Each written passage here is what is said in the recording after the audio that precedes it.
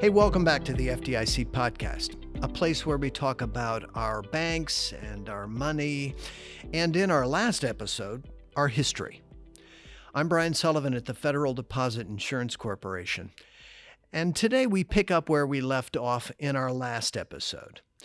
Art Merton joined us in part one of a two-part conversation about all those big moments in our banking history since the Great Depression and since the creation of the Federal Deposit Insurance Corporation. These are great turning points that set the stage for how we bank today. As the deputy to the FDIC chairman for financial stability, Art has been in the room where it happened for a number of big moments over the past 35 years since he first walked into the FDIC as an economist. In part one, Art took us through the history from the Great Depression up through the so-called S&L crisis in the 1980s, when savings and loans collapsed and taxpayers had to pony up north of $100 billion to bail out the insurance fund that was set up to protect those depositors. In part two of our conversation, Art picks up the story from there. So the savings and loans, because of the high interest rates, were basically insolvent, and the losses grew over the years and required taxpayer funding to protect depositors. And I should make it clear that no insured depositor lost a penny during that period. But of course, there was taxpayer outrage at having to pay for these losses. Well, of course. And as I said, FSLIC and the regulator of the savings and loans was abolished. Right.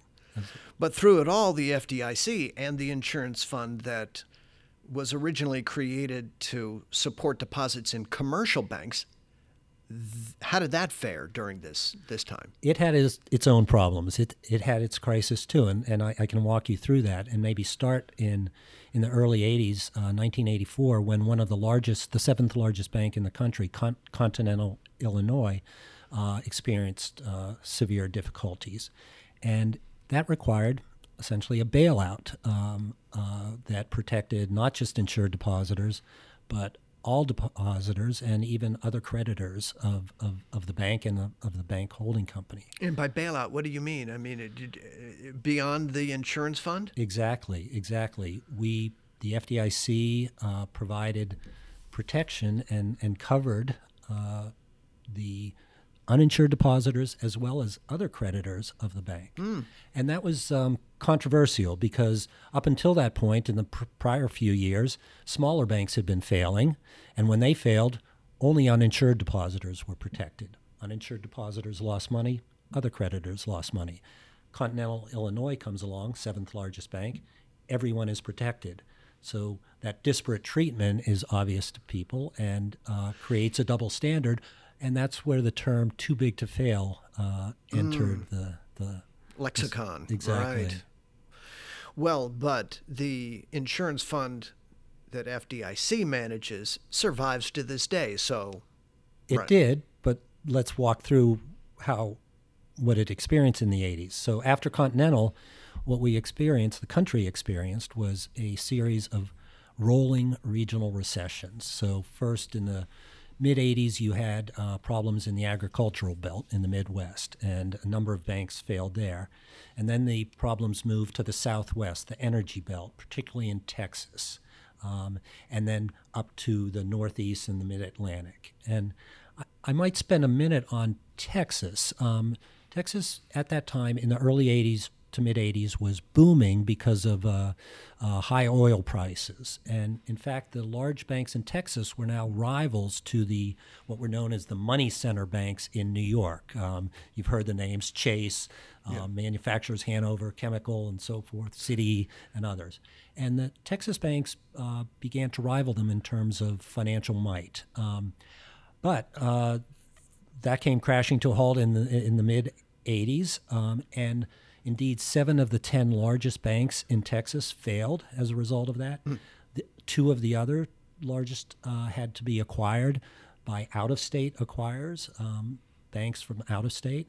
And so Texas experienced severe problems, which created large losses for the Deposit Insurance Fund. The FDIC started with just over $15 billion entering that crisis. And within the span of 2 or 3 years, from 87 to 89, we had lost more than 2/3 of that, I'd say. Sounds like the 80s were pretty tumultuous. We came out of that period of time. Did we enter a new period of calm? We did, but we had a little more trouble to go through first. Oh, because dear. After Texas, as I said, the problems moved up to New England. So we thought the problems were over when Texas ended, and we still had a positive balance in the insurance fund. And I should say, I remember in 1988, we would have delegations from various states come to the FDIC to have lunch with the chairman and sit with staff. And I remember a table, there was a delegation from one of the New England states, and they were complaining about what was going on in Texas and how much money it was costing the deposit insurance fund that they had paid their premiums into. And they said, the Texas, the way they're banking down there, that's like gambling. This would never happen in New England. Never, that's right. And so fast forward a few years. Famous last words? Exactly. On one weekend, we closed 5 of the largest banks in that state. And the New England experience, again, created additional losses for the FDIC. And in 1991, we reported the FDIC fund as insolvent. Was that the first time? First time the FDIC fund ever had. So again, something needed to be done. What was that something? Congress passed a law, the FDIC Improvement Act, known as FDICIA. And what it did several things to address the problems. So what FDICIA did, what the new legislation did, was give the FDIC board not only the ability, but the mandate to make sure the deposit insurance fund reached a target as a percentage of the amount of deposits that it insures. Like a capital ratio type? Exactly. Right. And so what the FDIC board did and was required to do by FDICIA was to significantly raise premiums on banks in order to get the fund back up to that target. And that's what we did in the early 90s. Mm-hmm. Now, that reform legislation also did a number of other things in terms of addressing the problems. One was created something called the least cost test, which basically limited the FDIC board's ability to protect anyone other than insured depositors. It made it more difficult, took away some of the discretion that the FDIC board had to protect depositors beyond the insured depositors. It seems odd that anybody who's uninsured would be ultimately insured by an insurance fund that they didn't participate in. That's right. But what Chairman Seidman argued, and that's why it was called the least cost test, was that there might be some cases where having another bank acquire it and protecting a small amount of uninsured depositors could actually preserve franchise value and actually be less costly to the fund. The 80s, early 90s seemed pretty tumultuous with these rolling regional recessions and the effect that had on the banks in those areas, and of course the depositors, and ultimately the deposit insurance fund. But then we enter this new period of relative calm and stability, and it seems to take us, through the 90s and into the 2000s, kind of a golden age, right? That's right. The deposit insurance fund recovered. The industry returned to health and indeed had record earnings, a decade or more of very high earnings. And there were changes in the industry. There was consolidation of the industry. So the geographic restrictions on banking were relaxed, right, and there was a great deal of consolidation throughout the industry. There was also relaxation of powers. So bank companies could have powers just beyond the traditional banking ones.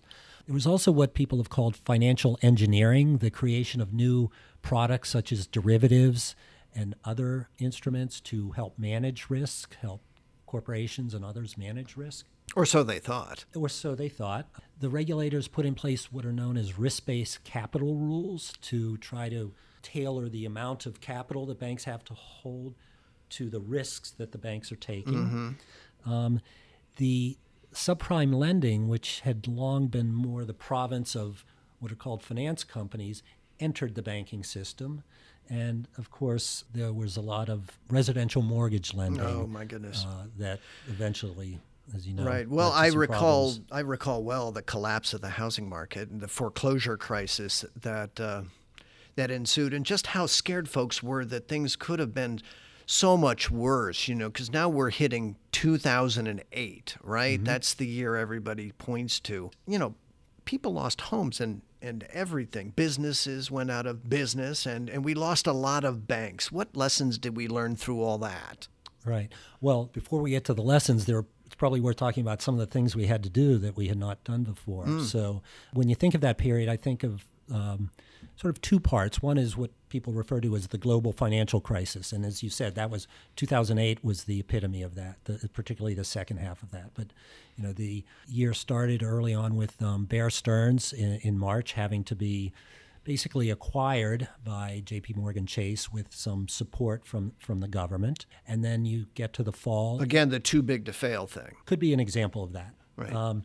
And then you get to late summer, early fall, you have the government taking over the Fannie and Freddie, the government-sponsored enterprises, GSEs. You have the bailout of AIG. You have the money market mutual funds that I referred to got into trouble, and the Treasury had to put in place a guarantee of money market mutual funds, which was unprecedented and created actually some issues for the FDIC because there was another product that had a full government guarantee that could have competed with bank deposits. And so we had to work with Treasury to sort of tailor their program so that it wouldn't have that impact.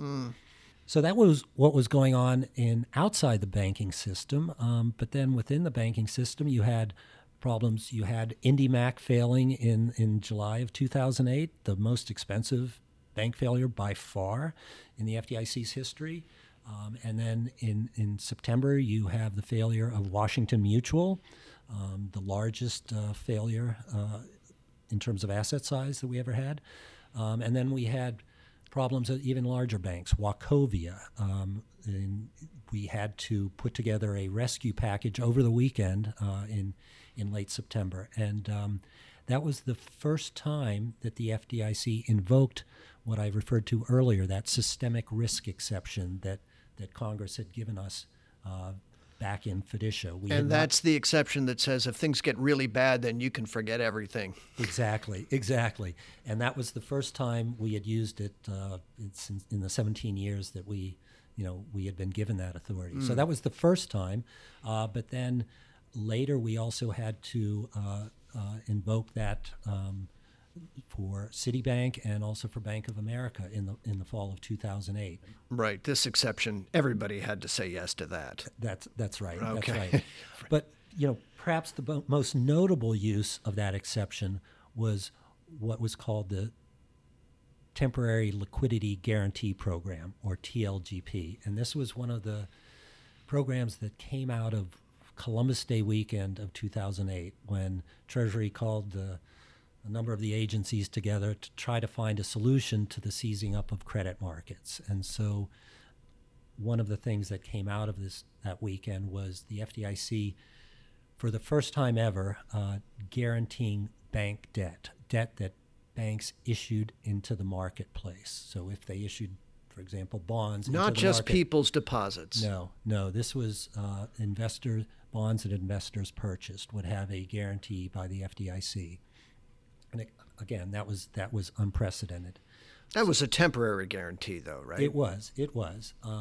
And along with that, we also put in place what was known as the Transaction Account Guarantee Program, where we provided unlimited deposit insurance for non-interest-bearing transaction accounts. So think of very large corporate accounts that could be used for payroll, to pay the payrolls and so forth. So those became fully guaranteed. The idea was that you didn't want them being at risk and possibly having to cut off payrolls if the bank were to fail. So, Art, as we were coming through this crisis in 2008 and 2009, it seems like the financial system was stabilizing somewhat, but the next shoe to drop was the effect it had on our banks at the time. What happened to the banking industry after the financial sector went into crisis? Right. Yes, as I mentioned, first IndyMac failed in the middle of 2008, and that was the most expensive.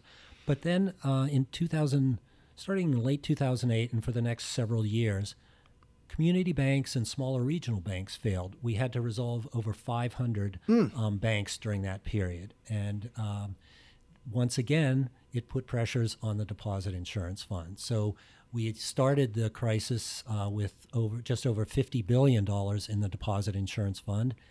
And by the end of 2010, we had a negative balance of $20 billion. So once again, the deposit insurance fund went negative. And we had to take measures to shore up our resources.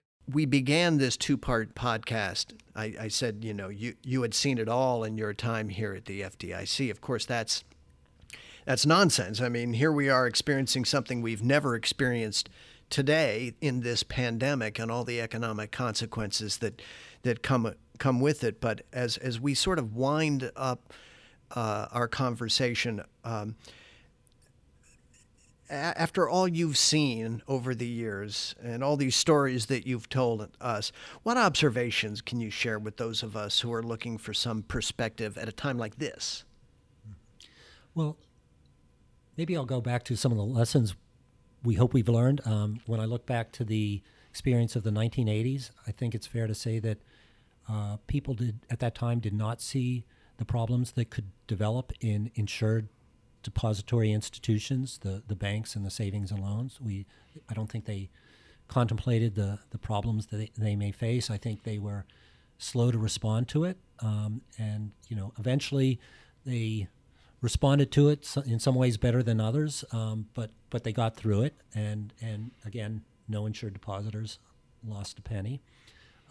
But they learned that I think one of the lessons coming from there was that a deposit insurance system needed to have adequate resources to avoid having to go to the taxpayer. So that there were measures put in place to do that.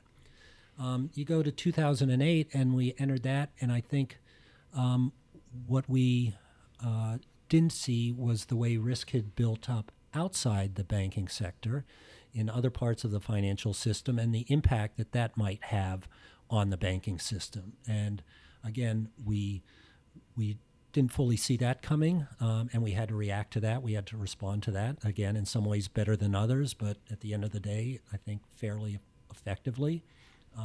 But what we learned is that we have to look for risk not just within that sector, but in other places. Right. It's an ecosystem. Absolutely. Right. And I think that's relevant today because, the financial industry is changing, technology is changing, there are cyber threats.